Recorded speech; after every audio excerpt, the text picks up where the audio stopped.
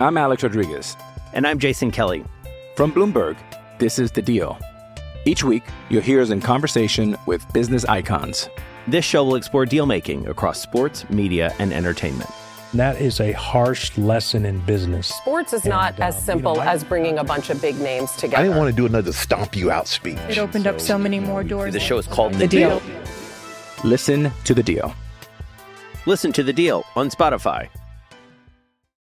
You're listening to Anita Marks on 98.7 ESPN. March Madness, so that's why the conference championships are always so good. I'm going to have some XFL plays for you coming your way in the second hour. Obviously we're talking some NFL as well, because you can wager on some of the futures bets out there before a lot of the quote unquote news breaks, with free agency and whatnot. And oh, by the way, really excited. You can wager on the Oscars. So Sunday, not only is it Selection Sunday, but also it's the Academy Awards. It's the Oscars, and you could wager, which, by the way, Julie and Chantel, do you guys watch the Oscars? No, I don't. You don't? No. I do. Here's the thing, and really quick, I want to bring this up really quick. Hold on one second. I've got so many windows open on my computer. Hold on. So I just want to test this out, right? Because I feel like this is what happens to me each and every year. Let's say whether or not we've seen this movie or not. You ready? Yep. And these are the films that have been nominated for Best Picture. Everything, Everywhere, All at Once. Have you guys seen it? No. I have. Did you like it, Julian? I did. I liked it a lot. So I started to watch it and I fell asleep. I'm sure that's not what the director and the writers and the producers want to hear, but I'm just being honest and transparent. I definitely want to watch it. I think, obviously it's going to win a ton of awards. It already has this awards season. So, and that film is what's favored. Okay. So, All Quiet on the Western Front. This is my first time even hearing it. So no, I did not see this either. I didn't see it either. No. I also did see that one. You saw, Julian, who are you? What's going on? So what is All Quiet? Do you feel that it's deserving to be nominated for Best Picture? It's good. I don't know if it's like the best top 10 movie of the year, but it is a good movie. The Banshees. Have you guys seen this? No. I have not, but on my list. Okay. Top Gun Maverick. I did see that, and I thought it was good. That was a good one. I saw that. Okay, so three of us saw that. Okay, do you agree? Like I thought it was good. Should it be nominated for Best Picture? I don't think so. Yeah, I would agree with that. Yeah. The Fabelmans. I have not seen this, but this is getting a lot of love because this is Steven Spielberg's real life story. Didn't see it. Haven't seen it, but yeah, I would. Seems like a Best Picture worthy film. Tar. Nope. No, haven't seen that one yet. Nope. Elvis. Nope. Nope, No. not yet. Avatar: The Way of Water. I saw it. I actually went to the theaters and I watched it in 3D. I loved it. Is it deserving of Best Picture? No, but I saw it. What about you guys? Did not see it. Yeah, I haven't seen that one yet. Probably won't, or if it's streaming, maybe. Women Talking. I haven't seen I it. haven't seen or it. heard of it. Triangle of Sadness. Haven't seen that one either. These are real So, movies? Yeah, exactly. This is my point. And I feel like each and every year it's the same thing, right? Like, these movies come out and they're nominated for Best Picture, and I'm like, I haven't seen any of these. I didn't even know these movies existed. What is going on here? So I've only seen two, and that's Avatar: The Way of Water and Top Gun Maverick.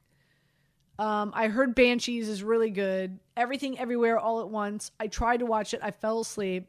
Again, it could have been just I had a long week. Doesn't mean that it's a bad movie. So anyway, you could wager on a number of categories for the Oscars, and my very good friend Casey Howe is going to tell us where we should spend our money if we so are inclined to wager on the Oscars.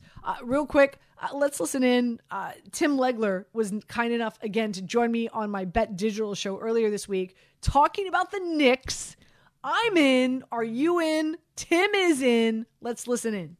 Tim, let's start with a team that's on my shirt, baby. That's right. The Knicks, the Garden, it's alive again. The Knicks, they had their 9-game win streak broke by the Hornets. They only went 11 of 40 from downtown. I feel that was a really big reason. But boy, this Knicks team, they've been so good with the addition of Josh Hart. I've already gone to the window. I bet them that they'd represent the East in the postseason at 25-1. Tim, what say you? Are you buying into what you've seen from this Knicks team? Can they make some noise in the postseason? Yeah, Nate, I'm 100% bought in on the Knicks. Now, what does that mean? It's all relative, right, on what your perspective is and what you actually think the ceiling is for this team. I look at the Knicks and say, can they beat a team like Cleveland in a 5-4 matchup? Can they beat Philly if it ended up being a 6-3 matchup? And I say yes. They could beat either one of those teams. Now, if you're asking me to predict it, lay money on it tonight, I wouldn't necessarily do that. But what I'm saying is when you get into a playoff series, it all comes down to guys being healthy, guys staying out of foul trouble at a critical moment, and then your best players have to deliver. And it only takes a couple of nights, not even really the entire game. It takes a couple of bad halves out of some of the principal characters in series like that can sway a game and sway the series. That's how tight I think it would be. I think that would be a 6 or 7 game series against either one of those teams. And if I'm telling you it can go 7, that means it's a toss-up. That's where I think the Knicks are. They're competitive, they're tough, and finally, the most important part, they have stabilized the point guard position. They've been looking for a point guard in New York for a couple of decades. They finally have one. Jalen Brunson has delivered in a big way and given that team exactly what they need at that spot, leadership and star power every single night. So, yes, I'm big on the Knicks right now, and they absolutely are in the mix with those top teams and could throw a scare into them or potentially even beat a couple of teams I mentioned. Yeah, I'm with you. And just by the way, when Brunson is off and quickly comes in and he's the starting point guard along with Josh Hart, Tim, they're shooting 54% from the field. I am all bought in. They're taking on the Sacramento Kings tonight out west, right? And this is a sneaky good team. They're sitting second in the West right now, which, by the way, I bet them to win the Pacific at plus 180. But are you buying into this Kings team? I love watching them play. Are you buying into this Kings team? And how much noise do you think they can make in the postseason? I think Sacramento is the ultimate good news, bad news story. And let me give you the good news first if you're a Kings fan. The good news is they've obviously had an incredible year. This is the story from a team perspective in the entire league is the Sacramento Kings. And they're also going to stay right there. They've got a great shot to end up as the 2 seed in a loaded Western Conference because of all of the issues the teams behind them are dealing with. Injuries, you got situation in Memphis with Ja Morant. Who knows where that's ultimately going to lead? Kevin Durant now uncertain in Phoenix. Dallas just acquired Kyrie Irving. The Clippers have had guys out for the extent of the season. Golden State, with the Andrew Wiggins situation and just getting Steph Curry back. So you look at all those teams, they're trying to find out who they are. Sacramento knows who they are, and they're a really good team. Again, stabilized and all-star power at the point guard. With De'Aaron Fox, they added Sabonis, which gives them incredible toughness and consistency up front. And then you got a bunch of guys cast out from other teams. The Kevin Huerters of the world and the Malik Monks of the world, Harrison Barnes. These guys have a lot to prove. They play with a chip every night. You got a great rookie in Keegan Murray. That's your top 6. So the good news, they're 2, and they could stay 2. Now, ready for the bad news? All those teams I just mentioned with issues, if you have to play one of those teams in the postseason and you're Sacramento as a 2 seed and you get a Golden State team, you get a Clippers team, you get a Dallas team with all that star power and they're right at that time, that's going to be a difficult series for Sacramento to win. So even though this has been a dream season, far surpassing expectations, they could go out in the first round if they play one of these teams that we thought were juggernauts and they get guys back with enough time to find rhythm. That's going to be a very difficult year. It's a weird season in the Western Conference with all these teams lurking beneath the surface, waiting to pounce on some of those top seeds.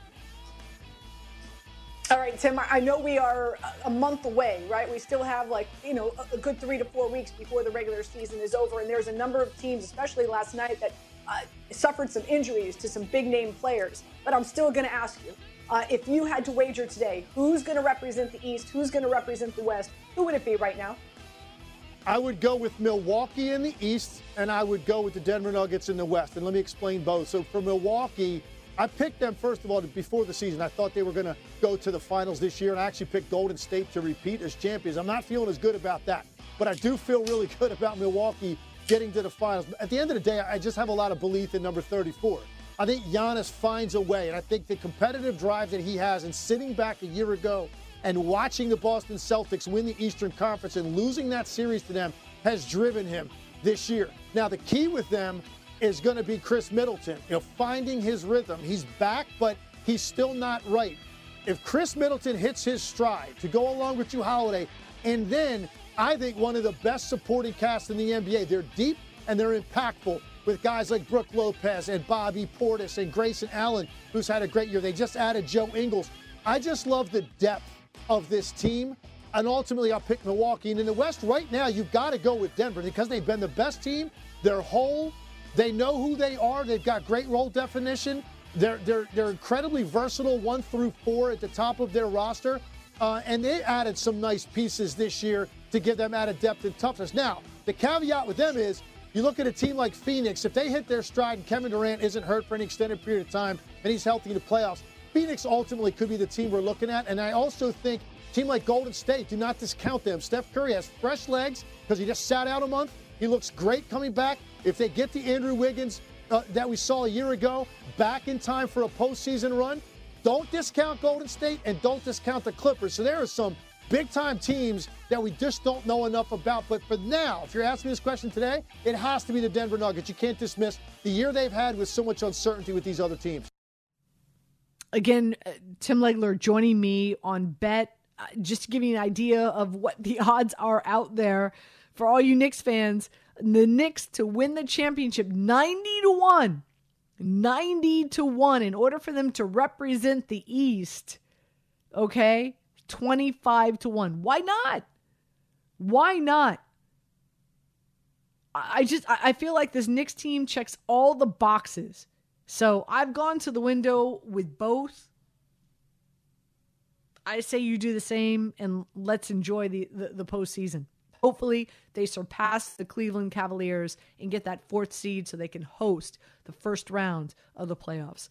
Quick break. We come back. We kick off hour number 2. And David Behrman, I like to call him our gatekeeper of everything gambling, joins us next. We'll talk some golf, take you down to Ponte Vedra, Florida, where the Players' Championship is taking place. Who do we like heading into the weekend? We'll dive into that next, right here on 98.7 ESPN. You're listening to Anita Marks on 98.7 ESPN. Tired of ads interrupting your favorite sports podcasts? Good news! Ad-free listening is available on Amazon Music, included with your Prime membership. Amazon Music offers the most ad-free top podcasts. Enjoy shows like First Take, Pardon the Interruption, and The Low Post, available ad-free and uninterrupted. To start listening, download the Amazon Music app or go to amazon.com/ESPN Pods. That's amazon.com/ESPN Pods to catch up on the latest episodes without the ads. Now, let's talk about the play of the week. The pressure to follow up Hypnotic and Cognac, weighing heavy on the team. Hypnotic was in the cup, blue, and ready for the play. And boom! Añejo Tequila came in with a smooth assist to Hypnotic's tropical fruit finish. Shaken, strained, poured. It was green and good! The playmaking splash shifted the tempo. Another great cocktail from the Hypnotic team. Every season is Hypnotic and Tequila season. Hypnotic Liqueur, Bardstown, Kentucky, 17% alcohol by volume. Hypnotic reminds you to think wisely, drink wisely. Hi, this is ESPN's Mike Greenberg, and ESPN Bet is ready to take you through all the biggest sports moments this spring. The official sports book of ESPN has exclusive offers and markets from Scott Van Pelt, Stephen A. Smith, and me. From the playoff intensity to finally getting out to the ballpark, there's no better time for sports fans. Sign up today, and new users get $100 in bonus bets for making any sportsbook bet. Download ESPN Bet today. What a play. Must be 21 plus and present in select states. Gambling problem? Call 1-800-GAMBLER. Terms and conditions apply. See app for details. David, good evening. Anita, how are we tonight? I'm okay. A lot of my bets are not coming through. So that's a bummer. Train wreck of a golf tournament, a lot of carnage, and once again, they can't get 18. They can't get an entire round in. Like, when are you and I gonna have a Friday night show where the cut's been made? Just want the cut to be made. Yeah. So for folks who are just tuning in, there was a number of golfers who could not get through the round down at in Ponte Vedra. So they're starting at 7 a.m. They're going to complete the second round, and then the third round, I want to say they're anticipating to tee off around 10:30, 10:45, and they're going to be in groups of 3 to try to get at least the third round in by the end of the day tomorrow. Okay, so as we know, it's a Players' Championship. A lot of people like to call it the 5th major of the season. It takes place at TPC Sawgrass, a course down there in Ponte Vedra, Florida. At the top of the leaderboard is Chris Bez. I'm not even going to try. He's at 8 under. Svensson as well is at 8 under. A guy who I put some money on before the tournament began, Ben Griffin. I liked him. He's 6 under. He's tied for 3rd. And we have Minwoo Lee. Morikawa as well is 6 under, so he's tied for 3rd. A guy who's lurking, Scotty Scheffler, he's 5 under, he's tied for 6th, along with Jason Day, who's 4 under, and Hovland as well, who's 4 under. So that's who's at the top of the leaderboard, and typically more time than not, David, is that guys that are at the top of the leaderboard right now after the first round or first 2 rounds are the guys who typically you need a quick start, a fast start at this tournament. Very few and far between do guys come from like down at like tied for 20th at the end of the second round to come back and win at this tournament. It just doesn't happen. So with that being said, who are you eyeing right now to win? And there's only one notable exception to that. Was a few years ago when Justin Thomas did it. He went out Saturday morning and tore it up, and then the weather kicked in. And the weather can always play a factor in this course. As far as who I'm eyeing to win, I think the weather break today and then resuming tomorrow morning with clear skies and no wind is going to immensely help the players that didn't finish today because the wind was getting pretty bad. Mm-hmm. And there's been nobody who has shot the ball better than Collin Morikawa this week. You saw what he did on Thursday. He shot lights out, throwing darts out there. Today, he started out with really good first-hole birdie, just like he did the day before. It's flat stick working, and that has always been Morikawa's problem, is he kind of gets a little loose with the putter. But he only lost a little bit today. He's 1 over par on the rounds with 7 holes to play tomorrow in the second round before 36 more holes to go. But no one is hitting better than him. And you and I discussed this earlier in the week, and we talked about it in the golf column that the ESPN.com golf team has, is approach to the greens is vastly important here at TPC Sawgrass, where you miss the green, you could be in the water. We've seen people chip the ball right through the green into the water. So approach and around the greens. And right now, Morikawa's shots gained total approach is first in the field, and it's not even close. He's gained across the board. He's top 5 in every metric except for putting. And even putting, he's only 71st. We're used to seeing Morikawa in the triple digits. So I think Morikawa only 2 shots back with 7 to play tomorrow, Anita. I bet him this morning before his second round at 4.5 to 1. And right now, he's sitting there at about 4.5 and 5 to 1 to win. But I'm going to give you one bet I really like. It's not something we're used to seeing because the second round is usually over and the cut's made, or there's 2 players left on the course. With all these players still left on the course, you can still bet who will be leading at the end of the second round. And Morikawa is plus 750. With 7 holes to play and only 2 shots back, I think there's a good chance he can go out there tomorrow and be the second round leader at plus 750, but I also like him to win the whole thing. I like it. I like that bet for sure. My best bet tonight on Daily Wager was Minwoo Lee and he is tied for third right now. He's 6 under on the leaderboard. He's 2 under today through 15, so he still has a few holes to play. In, like you said, in good weather. He's also he's pretty much he's up there in a number of metrics, in strokes gained putting, strokes gained off the tee, strokes gained tee to green, as well as strokes gained in total.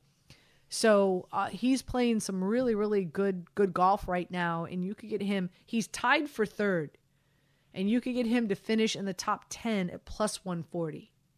So that was my best bet tonight on Daily Wager.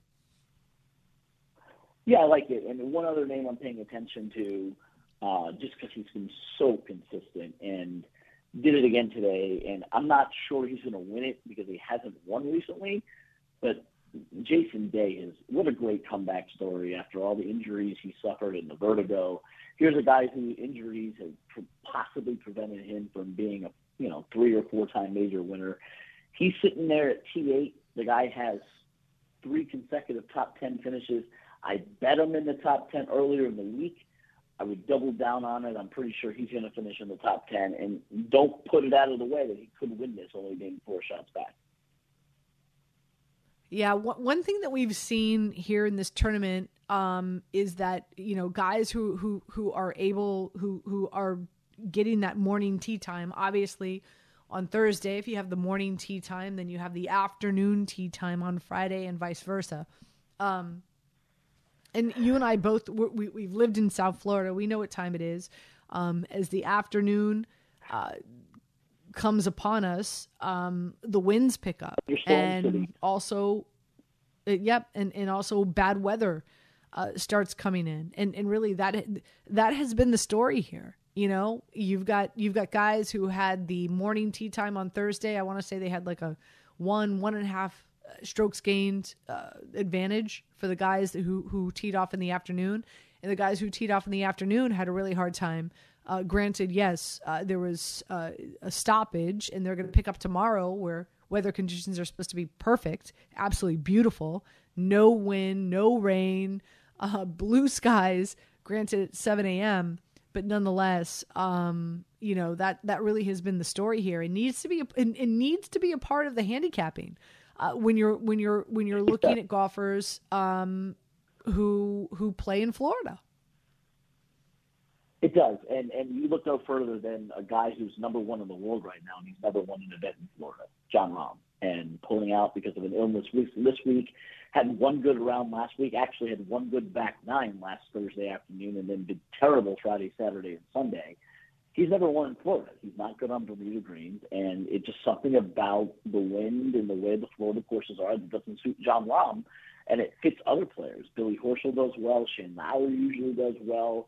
We've seen Morikawa do well. There are players, and the PGA Tour has shown us that West Coast golf and East Coast golf are 2 different styles. Max Homa is unstoppable on the West Coast, doesn't necessarily win on the East Coast.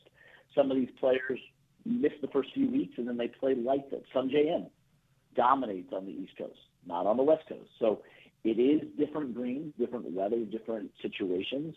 And I mean, I would just like them to be able to complete rounds on time, because it wreaks havoc on betting and it wreaks havoc on DFS. You and I both love to bet in DFS. We usually sit here on Friday nights to try to figure out what we like on Saturday mornings, and there's no matchups out right now, so you can't bet them. And hopefully you're around at 9 o'clock tomorrow morning to be able to play some third round bets. So just to recap our golf discussion here, Scotty Scheffler, he is the favorite right now to win at plus 230. Morikawa at plus 450. We're talking about Hovland as well, who's just a few shots back, 4 shots back at 12-1. Jason Day, who, of course, David mentioned, is 12-1 as well. Minwoo Lee, I like him to finish in the top 10, and you can get that at plus 140. Ben Griffin as well, I like him to finish in the top 10, and you can get that at plus 150. Any other plays out there or match anything out there that you would recommend for folks heading into the weekend? Yeah, I'd keep an eye on Adam Hadwin. He's 4 shots back, but he has 10 holes left to play tomorrow. He only got 8 holes in today, and he's hitting the ball pretty well. If you look at his stats, he's 8th off the tee. He's 9th tee to green and 13th overall in shots gained total. Hasn't made many putts, but he has a good 10 holes to play tomorrow, and he's only 4 shots off the lead. So he's someone I'm probably going to play in the top 10. Before I let you go, really interesting news broke, of course, as we were on Daily Wager, or right before we hit, and that is the trade that went down with Carolina and the Chicago Bears. I think Carolina got robbed. I love DJ Moore. I think he's one of the most underestimated quarterbacks, wide receivers in the NFL. And all the draft picks that the Chicago Bears got, moving down to 9, Carolina now at 1, and a lot of people anticipating that they are going to draft CJ Stroud. So now his number is it's up to minus 250 or minus 280, which is ridiculous to me. But nonetheless, your thoughts on the trade that went down earlier today, David? I think it's a good trade for both teams for what they needed. The Bears obviously didn't need a quarterback and needed some weapons and traded down. And they got a nice haul. They got DJ Moore, as you mentioned, a nice weapon to go with Mooney and with Claypool if they keep them all. And you got 2 good running backs, and obviously Justin Fields. And now they can pick a defensive guy at 9. The other thing that was pointed out to me was you look at Carolina, who just traded everything they had to trade up to get a quarterback that is going to be a rookie. They don't have many weapons, and there's a very good chance that Carolina could be extremely bad next year with a rookie quarterback and pretty much no weapons on offense. I don't know if anybody saw Mike Clay's tweet about what their depth chart looks like. There's just nobody there. You have no more DJ Moore, no more Christian McCaffrey. And if they are as bad as they could be next year, all of a sudden the Chicago Bears could get the number 1 pick again and potentially trade down again because they still have Justin Fields. So I thought what the Bears did to get not only the first round, stay in the first round this year at number 9, pick up a second-round pick up DJ Moore, and then get a first and a second next year, which probably will be high picks considering how bad the Panthers could be. Very good job by the Bears to do that, and hopefully they can turn things around super quick. As far as Carolina is concerned, Frank Wright is their coach. He's a quarterback guy, and he's obsessed with needing a quarterback. And you go to Indianapolis and you get Andrew Luck for 1 year before he retires, and then you couldn't figure it out. So now you go to Carolina, and you convince them to trade up and get probably C.J. Stroud. I personally, and we'll talk more about this as the draft gets closer, I personally don't like any of the quarterbacks at the top of the draft, and I have obviously watched a lot of Anthony Richardson, and obviously the combine numbers are great. I just wouldn't want to draft him in the top 5, and I'm not sure Stroud, Bryce Young, or Will Levis are worthy of top 5 picks. But the draft is QB bananas, and that's what you're going to see. Probably 4 of the first 5 picks will be quarterbacks in this draft. Yeah, I think it's pretty ridiculous. I'm with you. I talked about it earlier. I don't think any of these guys are worthy of being drafted in the top 10, top 15. But, of course, we're going to see it happen, right, David? Yep. So, anyway. It happens every year. Even the year that all of a sudden the Eagles and the Rams traded up for Carson Wentz and Jared Goff, I didn't think that, both teams wound up winning Super Bowls, but I didn't get it then, and I don't get it now. I don't like any of these quarterbacks, but, we'll see. I'm not a, NFL general manager, so we'll see. David, thank you so much. Always great having you join us here on Weekend Wager. Thank you, my friend. You have a good weekend. Enjoy the golf. You got it. Hopefully we've given you some winners this week on the PGA Tour. Quick break. We come back. Let's talk some XFL, getting you ready. Locked and loaded for XFL football this coming week, week 4 of the XFL season, right here on Weekend Wager, 98.7 ESPN. You're listening to Anita Marks on 98.7 ESPN. 10 seconds on the clock. How many things can you name that are always growing? Your relationships, your skills, your customer base. How about businesses on Shopify? Shopify is the global commerce platform that helps you sell at every stage of your business. From the launch your online shop stage, to the first real-life store stage, all the way to the did we just hit 1 million orders stage. Shopify's there to help you grow. Sign up for a $1 per month trial period at shopify.com/network, all lowercase. Go to shopify.com/network now to grow your business. No matter what stage you're in, shopify.com/network. We all know breakfast is an important part of your day, but sometimes when you're traveling for business, you end up staying at a hotel that doesn't offer any. You know what happens? You grab a cup of coffee and skip the meal entirely. We've all been there. But if you book a room at La Quinta by Wyndham, you can enjoy their free Bright Side breakfast featuring delicious baked goods, fruit, eggs, yogurt, and waffles. And really, who doesn't want to start their day with a fresh, hot waffle? Tonight, La Quinta, tomorrow you shine. Book direct at lq.com. I'm Alex Rodriguez. And I'm Jason Kelly. From Bloomberg, this is The Deal. Each week, you'll hear us in conversation with business icons. This show will explore deal-making across sports, media, and entertainment. That is a harsh lesson in business. Sports is not as simple as bringing a bunch of big names together. I didn't want to do another stomp you out speech. It opened up so many more doors. The show is called The Deal. Listen to The Deal. Listen to The Deal on Spotify. Joining us is Tom Lungenbill. He is with the XFL. He's part of our ESPN broadcast team who's covering, of course, all things XFL. So, Tom, I just want to share with you really quick my power rankings.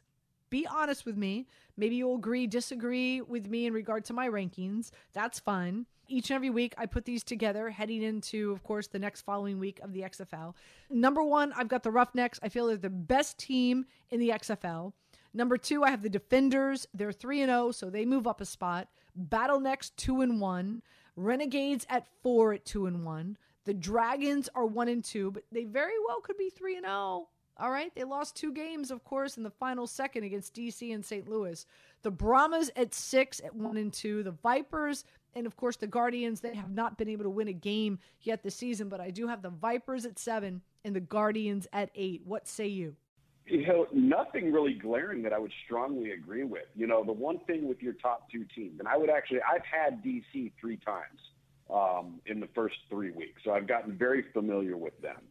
And I would agree with you having Houston slightly over just because Houston hasn't done the things that everybody else seems to do in the league, and that's shoot themselves in the foot early, whether it's turnovers, whether it's penalties, where it's really spotty offensive line play, which is starting to get cleaned up as each and every week goes by.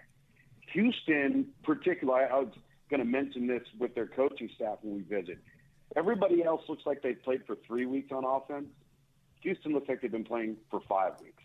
And then on top of it, they're essentially number 1 in the league in every defensive category that matters, right? Creating turnovers, tackles for loss, you name it, they're the tops of the league. The reason why I like DC at 2, and I could make an argument for them at 1, but I love your order, is because they're the only team in the league, and this is professional football. Professional football, you generally don't have to, from a defensive perspective, deal with college-style offenses where the quarterback is a major threat to run all the time.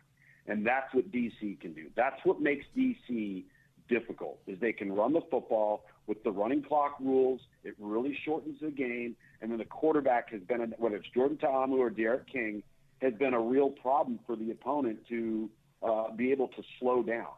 I think the one team in the league that, because I don't disagree with you on St. Louis, but they've had their, they hadn't turned the ball over at all going into week 3, and then they turned it over 4 times on the road against DC last week.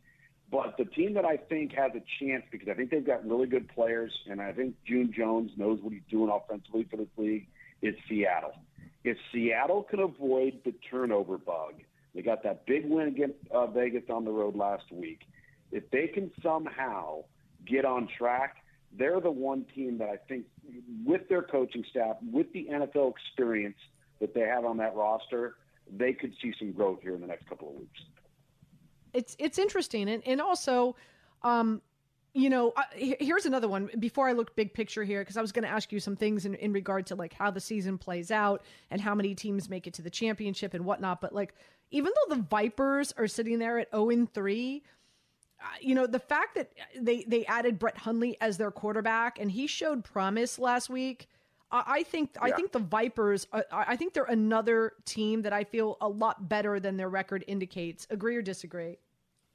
I do agree, and they need Brett Hundley to get settled in. You know, I had them in week 2 in their opener in a driving rainstorm, 25-mile-an-hour wind, just horrendous conditions.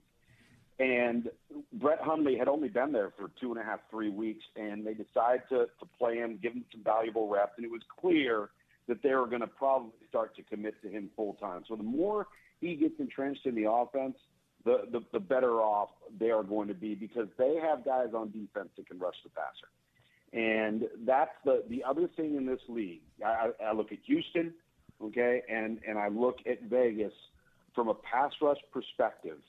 When you're dealing with supplemental professional football, and the most difficult position to get to gel together is the offensive line, that's your biggest concern. If you can rush the passer early, you've got distinct advantages, especially if the quarterback on the other team is maybe still trying to kind of feel their way a little bit. We've seen that with Orlando. They haven't quite figured it out at quarterback. We've now seen Arlington with 2 different quarterbacks, Vegas with 2 quarterbacks. DC's doing it by design. It's very, very successful. So if you can rush the passer, then I think you give yourself a chance if you protect the football on offense. Absolutely. Before we start looking at the week 4 matchups, big picture here, the DC Defenders favored to win the championship at plus 225. Pretty surprising. Houston plus 250. The Battlehawks 5-1. Renegades plus 650. Sea Dragons plus 750. San Antonio 10-1. With that being said, kind of explain to our listeners out there, as the season unfolds, there are only 8 teams, but half the league make it to the postseason, right? No, half the league, top 2 teams in the North and South Division will make it to the playoffs. So you're not out of it for a bit, you know. And I think that, you know, this week's going to say a lot. You know, I know Orlando was close, you know, last week, played their best game of the season, but they still shot themselves in the foot, lose by 1 point, as you referenced, at Arlington, and now they've got to play Houston, who they've already played in the opener, so there's some familiarity there. As I look across the league and I'm watching the teams, and like I said, I've seen 3-0 DC 3 times now. I've seen St. Louis in person, have seen Seattle, and then I spent the last, you know, few days watching Houston and Orlando. In my opinion, Houston has the best overall roster in terms of talent. They have the most team speed on offense. They've proven to be the most dialed-in, well-oiled machine on offense. And defensively, they've opted from a personnel perspective to maybe go away from size and strength and go to speed, suddenness, and explosiveness. So, like, they're not the biggest defense, but they're creating the most havoc because of how they're designed. And if they stay healthy, and that's the other thing in all of this, you've got small rosters, and, you know, the drop-off between one guy if he goes down and the next guy could be significant. How often do you have to hit the waiver wire? How often do you have to look at the transactions every day to see if you can improve your football team? But if Houston stays healthy, they're the team, in my opinion, because they've got the best players that will start to rise, I think, as the favorite to win the championship. And right now you could get them at plus 250. Plus 250 is the DC Defenders are the ones that are favored here to win the championship. Tom Luginbill is joining us. He's going to be, your game this week is going to be the Houston Orlando game, and that's the first game out of the 4 this week. Saturday, 7:00 Eastern time. That is kickoff. Houston is favored by 8.5. Again, last time they played Orlando, they beat them 33-12. One would look back to last week's game against the Renegades and say, well, maybe Orlando's brought it together a little bit. They look like, you know, Terrell Buckley was ready to resign. There was some turmoil in the locker room. Heading into this matchup, the over-under is 37.5. How do you see this game playing out this week? Well, the one thing, if there's a silver lining with Orlando, the one thing they can do is run the ball, and they can run it effectively. What's killed them, and by the way, they're either one of 2 teams or the only team in the league that's actually scored a touchdown on the opening possession of each of their 3 games. But then from that point on, they seem to go downhill. And it's because they turn the ball over. They'll mount a drive and then get inside the 10-yard line, fumble the ball. Or, you know, get inside the 25-yard line, throw an interception. So they've been their own worst enemy. But again, they can run the ball, and they're really good in the offensive line, guard center to guard. So I think the game plan, if you're looking at taking the over on that one, which I think it's 35.5 or 37.5, 7 and a hook. So to me, like the issue that I would have with taking the under there is I don't see Houston slowing down, and if they were to go out and crank out another 30, which they're more than capable of doing, 33 the first time, and I think Orlando is improving on offense. If they can crank in another 10, I wouldn't go with the under. That's just my opinion on this one, because I think Houston could take care of the vast majority of that number. Got you. Silvers, their quarterback, 278 yards, 3 touchdowns, 1 interception. The chemistry between him and Kirkland has really been impressive. So Houston, again, going up against Orlando. Houston's favored by 8.5. That is my side. That's how I would play it. And of course, Tom is saying the over could be a solid play as well at 37.5. Later on, Saturday night, 10 o'clock Eastern time, kickoff San Antonio. Hines Ward, his team going up against the Seattle Sea Dragons. Sea Dragons favored by 4.5. The over-under here is at 40.5. Like I said, I think the Sea Dragons team is a lot better than what their record indicates. And as you pointed out, a lot of NFL talent on that team. DiNucci and Josh Gordon, we're seeing that chemistry develop after 3 games. I'm leaning Seattle minus 4.5. The over-under is 40.5. How do you see this one playing out? I actually like that call as well. I really do. I think Seattle's better than their record. They're a team that's built and looks on film a lot like Houston looks. The difference is Houston hasn't turned the ball over and made mistakes, and Seattle has. And so I think, as I mentioned earlier, they're the team that I feel really, really good about. And it's interesting, too, because we've seen some of these scores. This is why this league's so difficult to handicap. We've seen 21-17, 22-18, 23-15. Like, we've seen that number or that end game hover around that outcome of a number. And so when you start to see -4, I'm sitting there going, oh my goodness, man. I mean, I feel like everybody in this league could be within that number. But I do barely like Houston here. Excuse me, Seattle here. And then on Sunday, we've got 2 more games. Arlington, the Renegades, Bob Stoops' team going up against the St. Louis Battlehawks. A.J. McCarron, the quarterback of that team. St. Louis finally at home, right, Tom? Their first 3 games were on the road. And from what I understand, they're expecting 30,000 fan base expected in that game, so or to attend that game. And the Renegades, with some major injuries this past week, right? Losing one of their best corners. I lean here. I'm okay laying the 4 with the Battlehawks. The over/under is 36.5. Your thoughts of the Battlehawks finally at home, and what's the XFL anticipating? I mean, that's a really impressive fan base of 30,000 if that's truly what they're expecting. Yeah, and to be honest with you, they might get a little bit more. The word out there is that they're considering opening some portions of the upper deck on both sides. And in 2020, they drew really, really well. And so not unexpected, but highly anticipated because they've been on the road for the first 3 weeks. And so I think that's Arlington's biggest challenge is can they deal with the road? Unlike the NFL, unlike a lot of college football venues, it's not as if every time you go on the road you're going to have to deal with communication issues, right?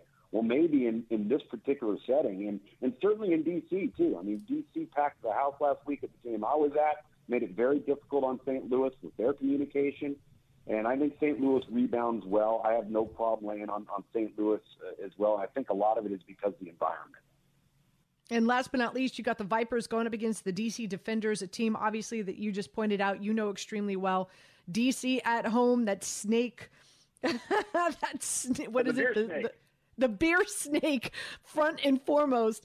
The DC Defenders favored by 6. The over-under is at 41. I lean towards the Vipers covering, so I'm kind of leaning towards the Vipers getting the 6. But to me, this game is somewhat of a toss-up, so I'm really curious how you would play this. So having this game 2 weeks ago between these two teams, and I referenced earlier about Vegas, how impressive they are as a pass rushing team. So the first half of their first game, DC just couldn't get anything going. And Vegas was having their way. Their defensive front was teeing off the whole 9 yards. And then D'Eriq King came into the game. And all of a sudden, DC looked like a college football team with a dual-threat quarterback and started running quarterback power, quarterback counter, zone read, RPO, and completely neutralized Vegas on defense.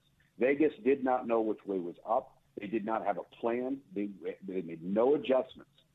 And the game completely got away from them in the second half. And so what I'm looking at from the Vegas perspective is if they have a plan to stop quarterback run, this is going to be a very, very close game. If they still struggle to stop quarterback run, then I think DC could win this by 8 or more. All right, I want to thank Tom, of course, for joining us here on 98.7 ESPN with some great insight in regard to the XFL. And just to share with you some of the plays that I like this week, I do like the Roughnecks. I'm going to lay the 9 against Orlando. Again, the Roughnecks, I feel they're the best team in this league. The Guardians are the worst team. These two teams already played each other, and the Roughnecks won 33-12. I like the Battlehawks at home for the first time. They're expecting 35,000 to 40,000 people at their stadium. They're favored by 4. I'll lay the points. Also, the Vipers. Give me the Vipers. I'll take the points. Why? Brett Hundley got his feet wet. I think we're going to see some good things from him moving forward. And DC, they're going to be missing some players because they're suspended because of the brawl that took place in week 3. And last but not least, the Dragons and the Brahmas. I'm going over 40.5 points. I like the combination, what we're seeing with DiNucci and Josh Gordon, and also Seattle, their defense, giving up 11.7 yards per play. Are you kidding me?